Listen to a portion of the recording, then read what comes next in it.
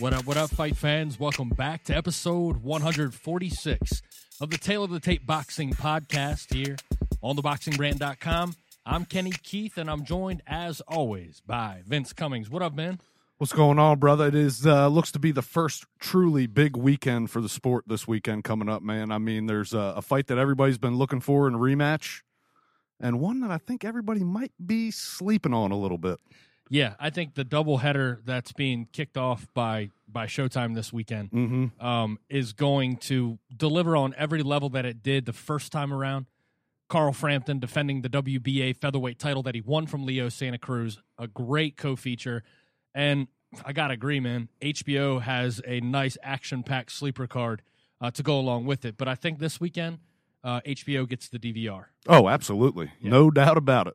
Yeah, no doubt. All right, so you are dialed into episode 146 of the Tale of the Tape Boxing Podcast. Be sure to drop by theboxingrant.com today and subscribe to the show on iTunes, Spreaker, and Google Play. And be sure to subscribe to the Boxing Rant YouTube channel. Follow Vin on Twitter at VinceCummings81 and follow me on Twitter at Kenny Keith Jr. All right, Vin, no time to waste here on championship weekend in the NFL as the AFC and the NFC will vie to send their contestants to the Super Bowl. So we just got to fly through this thing real quick, okay? Yeah, I got some cold beers waiting for me, so let's go. All right, let's rock and roll. Big fight this weekend, January 28th. It's Showtime Championship Boxing from the MGM Grand Garden Arena, Las Vegas, Nevada. It's Carl Frampton, the Jackal, squaring off against Leo Santa Cruz in a rematch of their WBA 126-pound championship fight from a year ago. Leo Santa Cruz was on foreign soil last time, Vin. Yeah, apparently. In New York City. I guess the East Coast is a little bit too close to the United Kingdom for him. Right. So they bring it back to Las Vegas. Vin, Frampton versus Santa Cruz, too. You excited for this one? Oh, I mean, absolutely. The first fight was in talks, and everybody's talks for Fight of the Year. I mean, I think it's within everybody's top 5 in those talks, at least. Yeah. One thing I do notice coming into this fight is, boy, Carl Frampton seems to be very, very confident. I mean, he is very confident that the second go-around is going to be easier. I can't argue with him, honestly, because we've seen it in his past fights. And he even talks about it that in the gym when he spars with guys, he's like, look, after a while, sparring with the same guys, he's like, I just figure him out. He's got a brain that when in the ring, he is not just, thinking about what combination to throw. He is managing every aspect of the fight. There's not too many people in the sport that do it like him.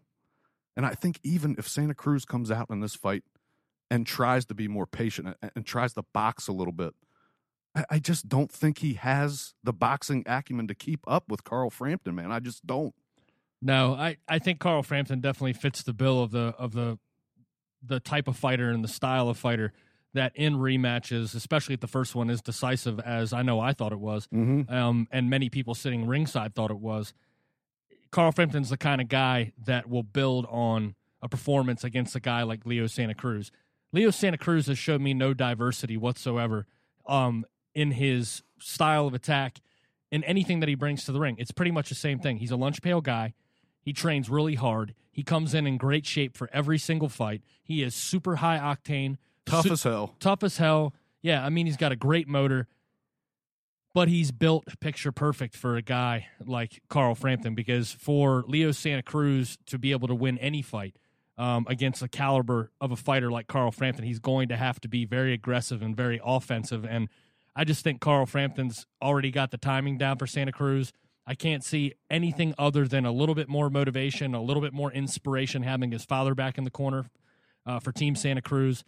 I just think that this one ends, Vin, with a pretty emphatic knockout in this one. He clipped him in the first fight, right? But I think Carl Frampton has shown that he will not be bullied at 126 pounds, regardless of how big his opponent is. I think about it from this perspective. In the first fight, Leo Santa Cruz threw over 1,000 punches and was beaten in most people's eyes very decisively. I would say, I can't remember what my card was, but I want to say 116, 112. Yeah. Mm-hmm. Something along those lines.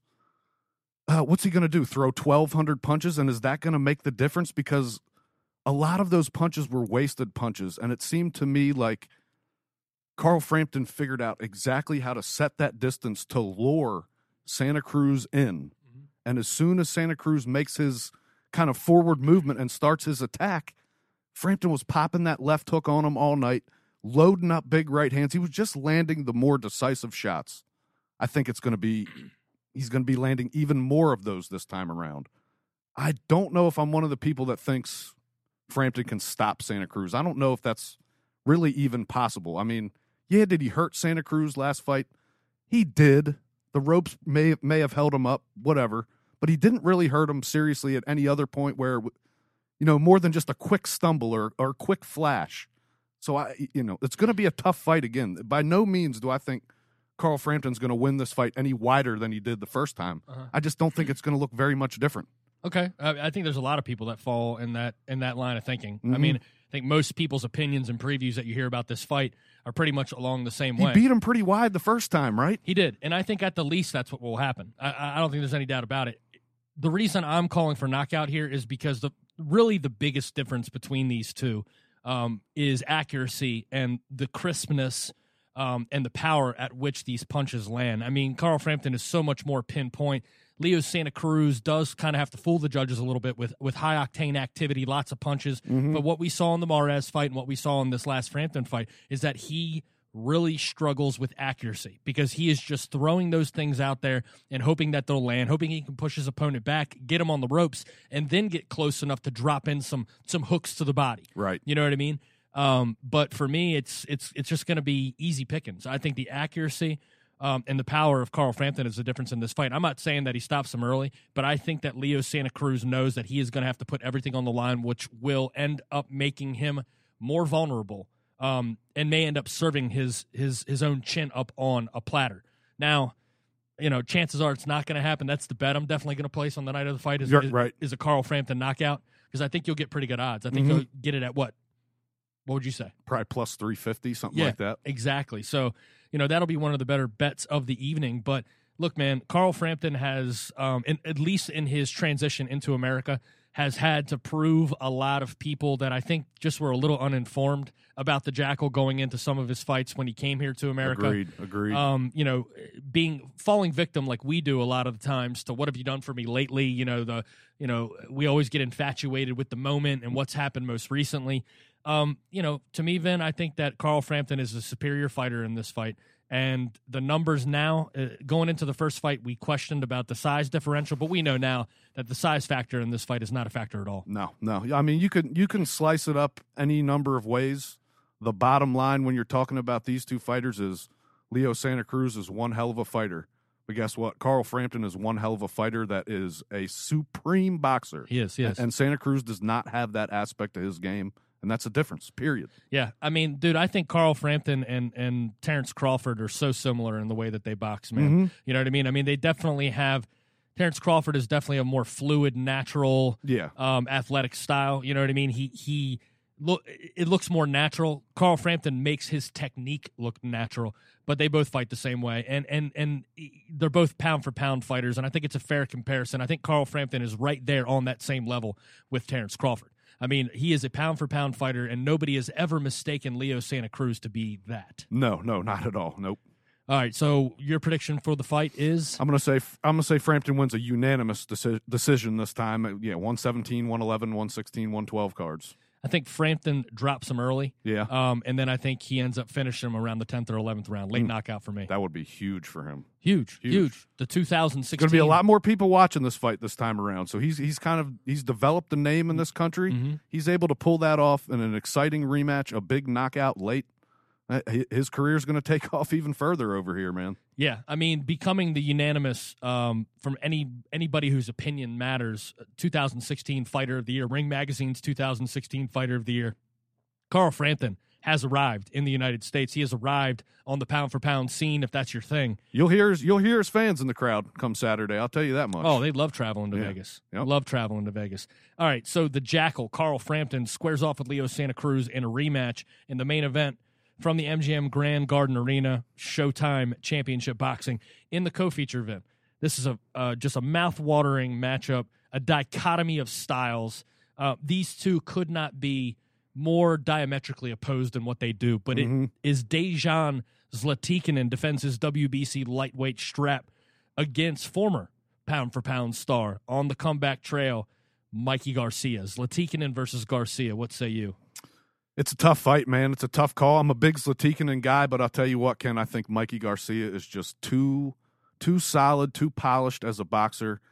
Zlatikanen can gets into a one-trick pony and type of style where he's just loading up that left hand, and he keeps bringing big ones. And trust me, if he lands one on your chin, it's lights out, and you may get up, but he will drop you with one shot like that. You won't see it coming either because he unloads big overhand lefts, and he gets wild and loopy. But I just think a boxer of Garcia's caliber with the ability to jab, move to his right, away from the left, I want to say it's going to be a close fight for a while early, but I think Garcia kind of boxes him to death in the latter half of the fight and steps away with a pretty wide decision, 116, 112-ish. Yeah, I can definitely see that happening. I mean, but at the same time, Zlatikanen can change the fight with one punch. He can. At any point.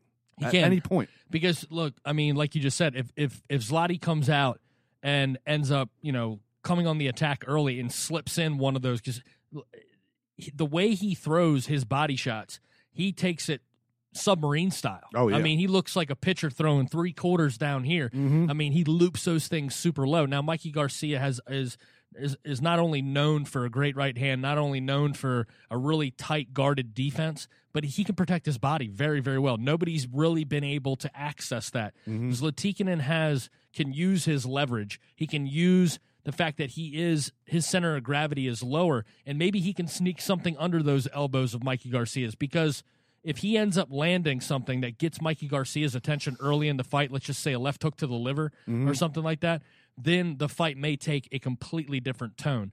Mikey Garcia is too smart for that, though. Mikey Garcia is, has one of the best boxing IQs there is. He's got a great jab. He will not make the same mistake that Jose Pedraza made against Gervonta Davis. No. He's not going to come out and shrink and hulk and try to go to war with Zlatikanen. He's going to try to keep him at the end of that jab, and when Zlatikanen comes in wild looping one of those hooks, he's going to try to catch him with that right hand. Most of the time when Mikey Garcia has been threatened in his career, the first half of fights are super boring because he will put on a defensive jabbing attack, right? He'll pot shot when he can. He'll take his big shots when he can. And then he finishes them late. I almost am leaning towards a very similar result, that Zlati gives him all he has for 7 or 8 rounds. Mikey Garcia gets beat up a little bit, but with the fatigue and having to deal with that jab and getting frustrated, maybe getting busted up a little bit early, I think Zlatikanen leaves himself open late in this fight, and I think Mikey Garcia may end up stopping him late in the fight. I lean more towards a unanimous decision for Mikey Garcia, but Zlati has the equalizer. Mm-hmm. You know what I mean? He drops Mikey Garcia early in this fight. It is an open game. Yeah. It's an open game. Absolutely. I mean, I'll tell you what kind of swayed me in this decision was last night watching Ricky Burns and Zlatikanen. And Zlatikanen drops him in the first round within 15 seconds. Yeah, 30 seconds, something real quick. Mm-hmm. Huge left right on the end of the chin. And normally, all credit to Ricky Burns for getting up and recovering, because when you get one landed on the chin that early in a fight, that's the end for a lot of guys. Especially for a veteran. You're just friggin' cold and you just got knocked out. It's hard to get your wits back about you. But later on in that fight, Ricky Burns has moments of being able to box Zlatikanen and keep him on the end of a jab and move. And Mikey Garcia is way better than Ricky Burns at that, doing the same thing. So I'm watching that fight and I'm going, I want to pick Zlati so bad here, but I can't do it, man. I can't do it. I think Mikey Garcia beats him by unanimous decision and fairly easily. Yeah, I think that's a great reference point. I think for anybody that's not really familiar with Zlatikanen, if you want to pick a fight to watch that is going to be comparable to what we may see this Saturday night, it's that fight.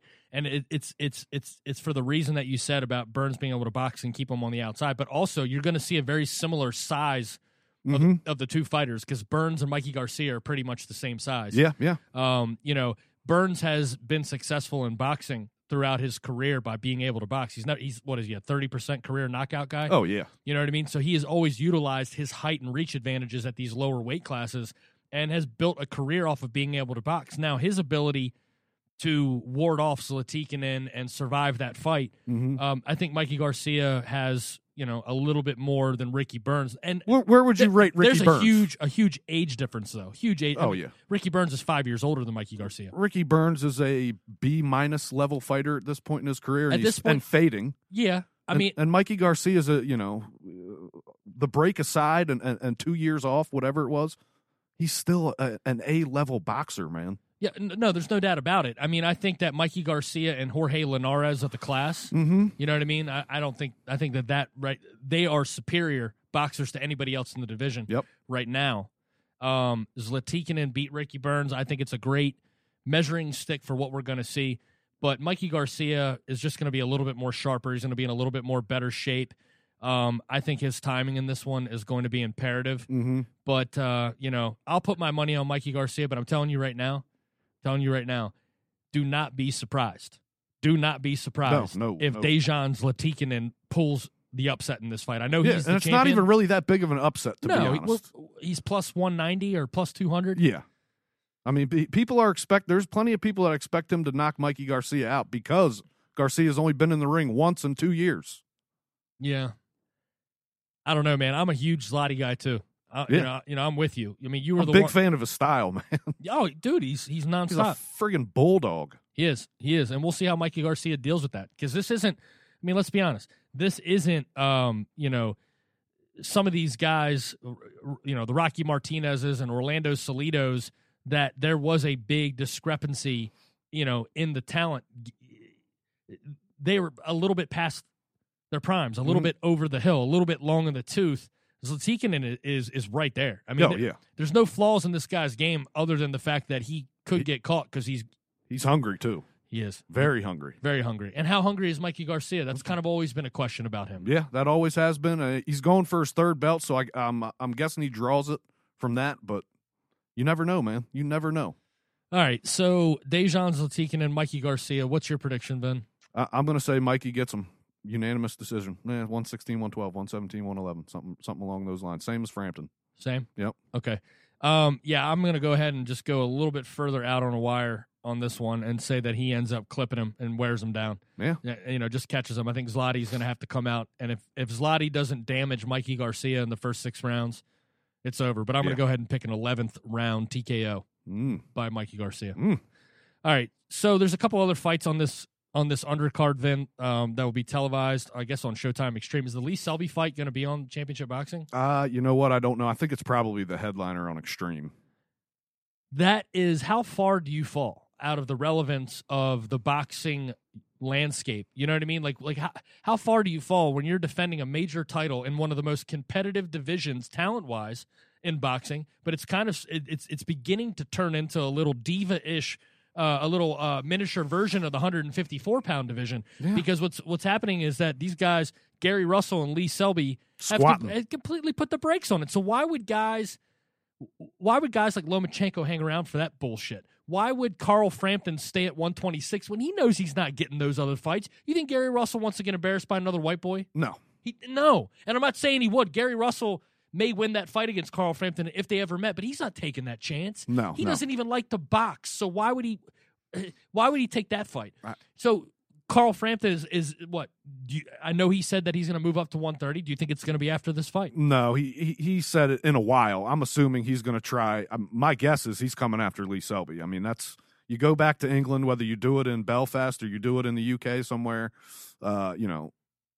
that's a huge fight, and it's a unification fight. So that sells over there. It's not going to sell very big on this soil, but I think that's a moneymaker. And before Frampton goes anywhere, he's going to make a little bit more money, and that's a big money fight. Pick up another belt, then move up. And I'm down because it'll be on 4:30, 5 o'clock in the evening here. That'll be a good fight, too. Yeah, no, dude, Lee Selby is slick. Yeah. I mean, there's no doubt about it. He just didn't look very good in his last fight. Well, that's what happens when you don't fight. Nicholas Walters, what did he look like in his last fight after not fighting? He's taking on Jonathan Victor Barros, fine. He's going to defend his IBF featherweight title. But how far have you fallen, though, to get back to my original point, when you are fighting for a major belt in a competitive, talented-filled division, and you're going to be the headliner defending your title on Showtime Extreme? Yeah. I mean, number 3 on the card, that just doesn't seem why wouldn't you just be in the UK and have this fight? I don't know, man. It's the career path of Selby, only fighting once last year. That kills your momentum, your career. Stop fucking fighting once a year. You're not Floyd Mayweather. You're not Oscar De La Hoya in his prime. When they got older, they could get away with this shit. That's not how it works. Yeah, dude. There's been a lot of champions that have taken belts back to the UK that have disappeared. Yeah, and whether Straight there's squatted on it, dude. Montiel, Eric Hunter, Ken dropped him in the second round. I thought Eric Hunter was going to win that. Yeah, fight. halfway through the fight, you went, shit, Selby's about to get worked. I mean, he's got a lot of questions still to answer, and he's holding a belt, and he's squatting on it. Well, unification may be just that then. Yeah. You know what I mean? Because Frampton Lee Selby does make sense. Why? And you just asked, why is this going to be leading off on Showtime Extreme? Like, why isn't this in the UK? Because they're probably trying to tie these two together. Absolutely. All right, top prospects. Some of the top prospects in the world. Two guys that would probably be considered in the top 15 prospects in all the world. David Benavidez and Josh Taylor will also be in action. I know we're going to talk about David Benavidez and Josh Taylor at length once we find the time to finally record our prospects. The research is done. The research is done. It's just it's busy time. Yeah. You know what I mean? Yep. Vin can't get away from work. What I work 13 straight? 13 straight days. Unbelievable. And all to foot the bill to bring you the Tale of the Tape Boxing Podcast. I tell you, people, what I do, man. Unbelievable. Oh, man. David Benavidez is definitely much more appealing to watch than his lazy-ass brother. Yes, he is. Absolutely. And he is a top prospect, there's no doubt. Yeah. Josh Taylor's a guy you're really excited about. Yeah, I love Josh Taylor's style. Slick, southpaw, Irish, actually Scottish, excuse me.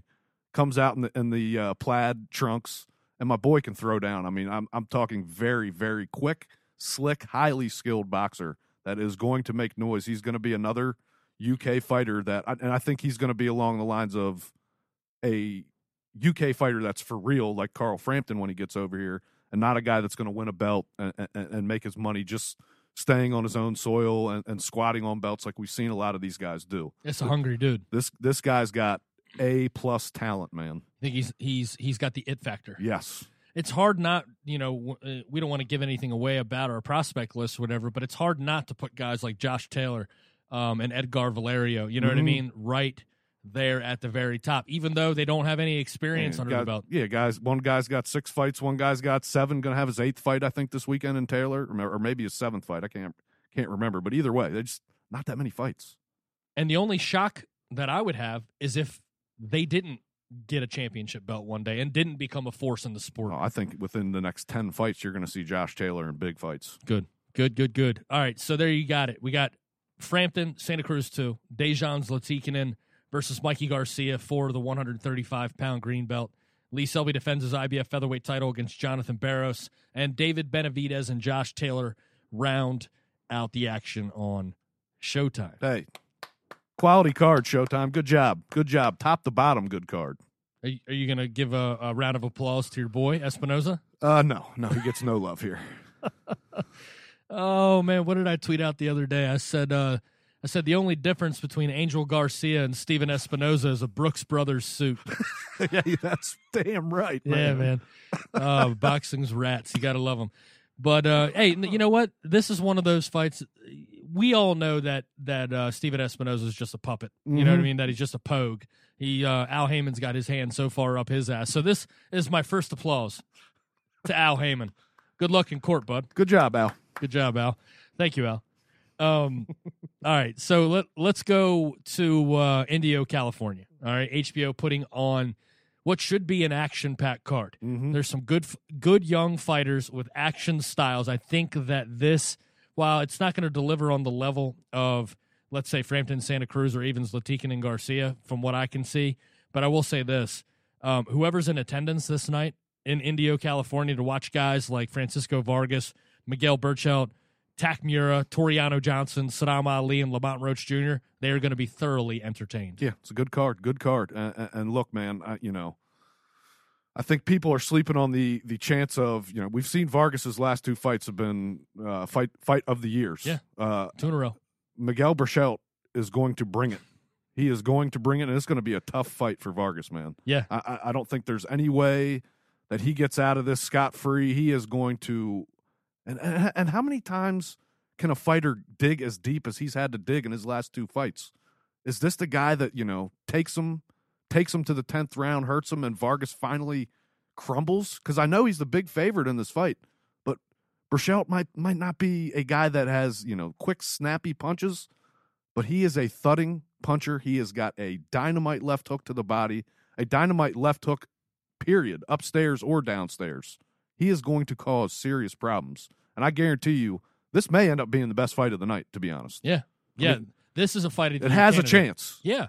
Dude, Berchelt is nonstop action. Yeah. Nonstop action. You talked about those hooks that he drops. Dude, he uses the uppercut almost as much as a jab. Yeah, and he's a big guy. He's a big guy.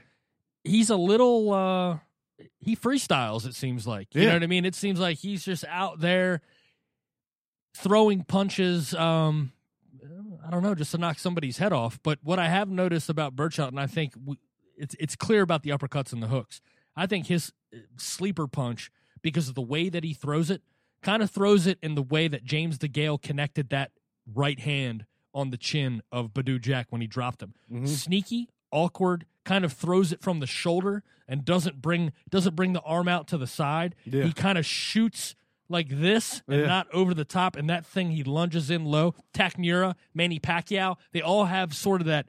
Yeah, that angle, you can't see it coming up from down low. Yeah. No. And I think that is going to be a difference maker. Vargas loves to bring the straight punches. If he is able to get Miguel Berchelt on the ropes, I think Vargas has a huge advantage because I think he's a top operator from that range. But I'm with you. I think if there's any fighter, and we've been kind of asking the question about Orlando Salido, when is he going to fall off the cliff? The guy's got 190 fights. You know what I mean? Francisco Vargas has received some pretty epic beatings in 32. Yeah, in his last 2 fights. Mm-hmm. You can't do that for long, especially on the plus side of 30. It's not conducive to adding any more length to your career. I'm sorry, man. Those beatings are brutal. I mean, he's pretty much got scar tissue under that eye from the Takmura fight that it's almost a guarantee. If you catch him, you're going to open him up. I mean, he's just going to bleed, period. He's 32 years old also. Yeah, he's old. I think people think Vargas is much younger than what he is. 32 is old in that division. Salido is a unicorn for being as old as he is and being able to put on the fights and performances that he can put on, man. Oh, man. Yeah, it's great, dude. I think that this fight is going to be great for as long as it lasts. Yeah. I don't know what Berchelt's chin's like. That's what we got to find out. He's never been cracked by a guy that can punch like Vargas because let's not forget, even though he's been in wars, Vargas has, if you allow him to get enough distance away to shoot that straight right or drop one of those left hooks, Vargas has tons of power. Inside, he loses a lot of his power. It's a little bit longer with his punches on the inside. Mm-hmm. But I think if he keeps Berchelt right there, gets him pinned on the ropes, he may end this thing with one right hand.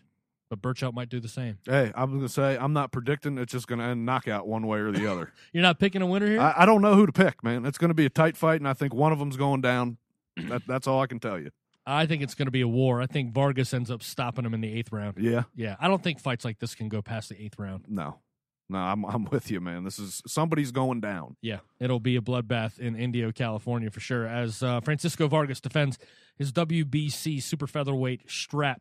All right, well, looks like we have an eliminator to fight the winner of Francisco Vargas versus Berchelt, as Takmura returns to the ring against Mickey Roman in a WBC super featherweight eliminator.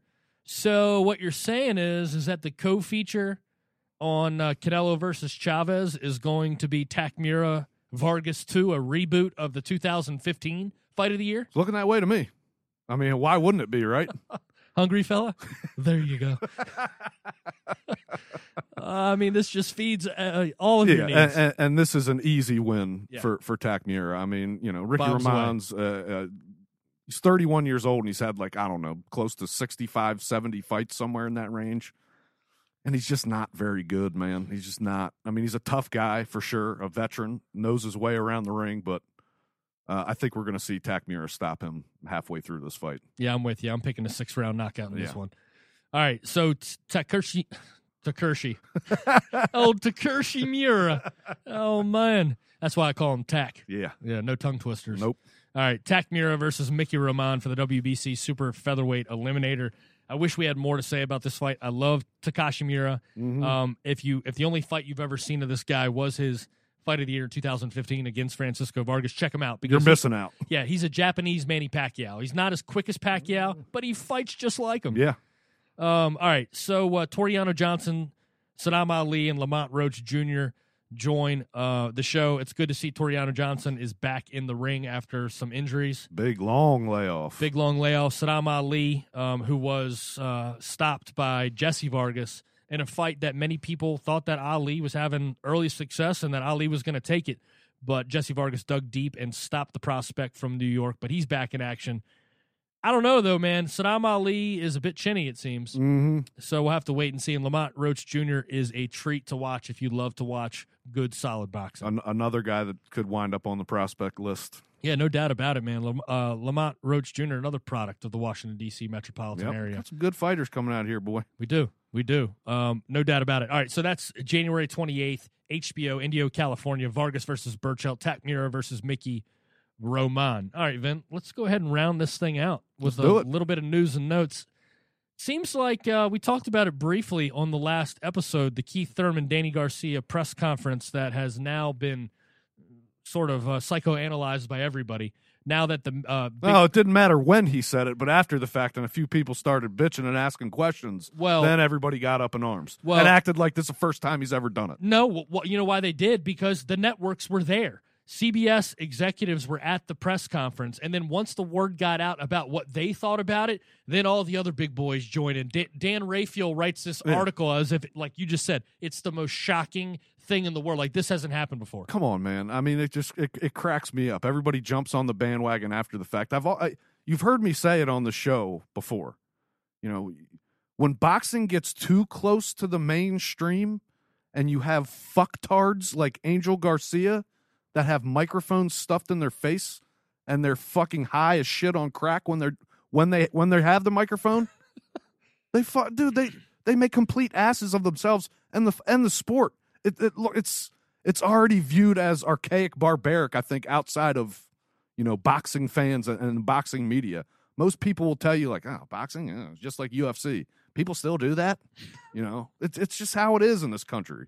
This is the fucking nerf the world, America. It's what it is, dude. There's no toughness in this country, so shit like this is viewed that way.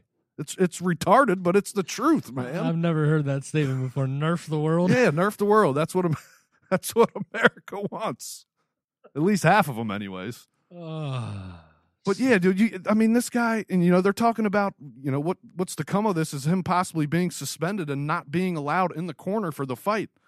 If that is the decision that is made, this fight ain't coming off because Danny Garcia ain't stepping in that ring without his daddy in the corner. Really? You think that this fight becomes a non-starter if? Absolutely. If the New York State Athletic Commission just says Angel won't let Danny in the ring without him. Who's in control? Well, I tell you what happened. Who's in control of that? Angel's in control of everything. That's the way it comes off to me, anyways. Well, yeah, because his son is quoted, as saying that, defending his father and saying that he's heard Donald Trump say worse. Dude, you don't even know anything about fucking politics statement. Or anything that has to do with anything fucking educated. Come on, man. If you end up, if you allow a man, I don't care if it's your father or not, that behaves the way that Angel Garcia, like you said, run your career, come on, dude. You're already kind of viewed as like the half-wit of boxing. Mm-hmm. Like, everybody thinks you're a little slow as it is. You have nothing to say about anything, so you let your old crackhead man go ahead and dig your grave. Well, here's the thing. I think that this fight ends up happening, but I think it ends up getting moved to Showtime. You watch. In the next week, when he goes to apply for his license in New York, what's going to end up happening is we'll grant it to you. CBS says we'll still put on the fight, but it's going to happen on Showtime. Yeah. What an idiot, man. And that's what the stupid shit that he does ends up costing. That fight on CBS is good for the sport because I think it's going to be an entertaining fight. It's going to draw big numbers, and guess what? Some people might watch it and go, "Oh, I'll watch the next time." Yeah, the next time I'll watch too. Hey, Just a fucking moron, man. The guy is the biggest moron in boxing, period. Yeah. I mean, what they're trying to do to Angel Garcia now, after, in the wake of this more, like you said, mainstream outburst, if they were going to do this should have happened years ago. He should have been kicked out of the sport years ago. But why was nobody there questioning him in the moment? Lou DiBella was acting like... And then after the fact, he's up on his fucking pulpit high horse. Yeah. Come on, Like, Lou. acting like, oh, yeah, I'm totally against this. Dude, What'd he say? This isn't like Thurman Porter and family and friends. Hey, no, man, there's bad blood here. The glorious part about being a New York liberal is that you get to choose whatever side is most convenient at whatever time you want. You get to change your point of view however you want. Oh, now he's completely against it. While it's going on, he's sitting up there like acting like, hey, come on, Ken. this tirade's not happening. If he had a fucking pair, he would step in and stopped it right then and there. They're on the cutting edge of all society issues. Come on, man. What are you talking about? Who, Lou DiBella? New Yorkers. Yeah, New Yorkers. Right. Yeah, awesome. Look, man, I'm completely with you on this one. I mean, don't be surprised that there is a piece of trash trainer in boxing that is clearly racist, anti-immigrant. I mean, dude, this guy is so absolutely full of shit that he has gone far too long being treated like the village idiot. Like, oh, that's just Angel. He'd be saying dumb shit. Yeah. Nobody takes him serious. But as soon as somebody from the politically correct world sees somebody behaving this way, you're banished. Yeah. You're banished. That's not for the world to see, buddy. Dude, we've been saying it for years, man. Angel Garcia is a piece of shit. He is. Okay? But to act like all outraged all of a sudden, nope. Guy's always been a piece of shit. They should have never let his sorry ass out of jail. Nope. All right. Last thing here on episode 146, Vin. We have kind of a little bit of a surprise here. I mean, it's not officially set, but we have an IBF light heavyweight eliminator, and it didn't seem for the longest time that Artur Beterbiev was going to be able, well, one, he's been hurt for a little while, but that he was going to be able to get a legitimate foe in front of him before he became a mandatory for a belt. Mm-hmm. And it's the belt that Andre Ward currently has. Not that Andre Ward would ever fight this guy because he doesn't even want a rematch with Sergey Kovalev. No so why way. would he fight this guy? Nope. But Artur Beterbiev has an opponent in front of him that's going to fight back a little bit. Old Sully B, El Mas Talentoso, El Terremoto. He ain't scared. El Terremoto is Leo Santa Cruz. Yes, it is. It's cool, man. No, look, I love Sullivan Barrera. I think he's got great heart. I think that he's limited, but I think that he's exciting. I think he's there to fight. I think Artur Beterbiev is in for it here. I think Beterbiev probably ends up cracking his head open, around the 7th or 8th round at some point. The way he fights, yeah. I mean, it's hard to not picture him cracking anybody's head open he's in the ring with. But we've seen Beterbiev be dropped by lesser foes than Sullivan Barrera. We have. This is going to be a very good fight. And kudos to Sullivan Barrera for stepping up and just taking it. Like, hey, you know what? I ain't scared of nobody. No, Beterbiev's considered a boogeyman. Who cares? If he loses to Beterbiev by decision, guess what? I'll take Sullivan Barrera against any other top 5 heavyweight right now. Yeah. Well, it's good to see that Beterbiev is back and working his way towards a title shot because this guy does, for us to really figure him out, you know what I mean? Mm-hmm. He's got to get to that level. Yeah. He's, even with the help of Al Heyman and the promotion support of Yvonne Michelle and guys, in Canada, there is a good backing behind him. But in much the same way that Sergey Kovalev struggled to break onto the scene in the United States, Beterbiev, even with the powerful resources and allies of Al Heyman and company, and pile on some injury to that. It's been a tough road for this guy. Exciting as hell. I think he's a little bit more raw and unproven at the professional level. But, dude, his fists don't lie. Scary man to face off against. I mean, he does not stop coming forward, and he throws heavy shots. You're talking about a guy that – did he beat Kovalev twice in the amateurs? I believe he did. I know he beat him at least once. Yeah, I think he beat him twice. So, I mean, take that for what it is. It's the amateurs. I almost hate when people bring that up sometimes, but it is significant when you're talking about two guys that are top-notch guys that met when they were younger. Shit's changed, but that tells you right there, this kid's legit. Yeah, and as well as I do, power becomes far more a big factor at the professional level than it does in the amateurs. Yes. I mean, when you're trying to score on points, you can't really focus on the big shot as much. Mm-hmm. But that's all Artur Beterbiev has been focused on. Sullivan Barrera is not without his own power, though. He's got pretty good hands. Yeah. Here's how I see this going. If anybody out there is trying to be optimistic about the potential fight between, it'd be so awesome if Beterbiev and Andre Ward squared off, there's a 0% chance that fight ever happens, and there is a 100% chance if the IBF puts his feet to the fire, that belt will be vacated, and Beterbiev will be fighting somebody for the vacant strap. Yeah, Andre Ward, that fight doesn't have any value, doesn't sell, so that's even more of a reason for him not to take the fight. Oh, that's a huge roadblock. That fight sells nowhere. They can't sell that fight in any arena anywhere. No, and he hasn't been in Canada long enough to have the following of a Jean Pascal or a... And Andre Ward ain't going nowhere. If he's defending his belts next time... Oakland. Oh, it's in the Oracle Arena. You can guarantee that. He's earned it, Ken. Oh, yeah. He's earned it. Yep. Everybody, got to give him his props. Lay out the red carpet, Andre's coming. Yep. Oh, maybe if he gets patted on the back enough, you know what I mean? And people are like, Andre, you the man. Enough people tell him that maybe, maybe. I think he's done. I think he thinks he's cemented his legacy, and he has nothing left to prove. Well, see you later, Andre. Yeah. Hasta la vista. Oh, man. Well, I guess on that note, we can go ahead and say, fare thee well. Yeah. It's episode 146. Let's get ready for some pigskin here, buddy. Yep. Packers versus the Falcons and the Steelers versus the Pats. Who you got? I'm going to go Green Bay, New England. Green Bay, New England. See A-Rod and old T. Brady throw down. I mean, that's probably, the two best quarterbacks in the league? Yeah, and then when it's all said and done, it might be the two best of all time. Yeah. You never know. Very true. So the NFL winds down. Ben and I are going to cut this a little bit short, but I think we got straight to the point on episode 146. Oh, absolutely. All right, so be sure to drop by theboxingrant.com today and subscribe to the Tale of the Tape Boxing podcast on iTunes, Google Play, and, of course, Spreaker. Be sure to subscribe to the Boxing Rant YouTube channel and give us a follow on Twitter at VinceCummings81 and at Kenny Keith Jr. So we will be back next week with episode 147 as we bring you the post-fight of Carl Frampton versus Leo Santa Cruz and much, much more. Thanks for tuning in to episode 146 of the Tale of the Tape Boxing podcast here on theboxingrant.com. Muchas gracias, everybody.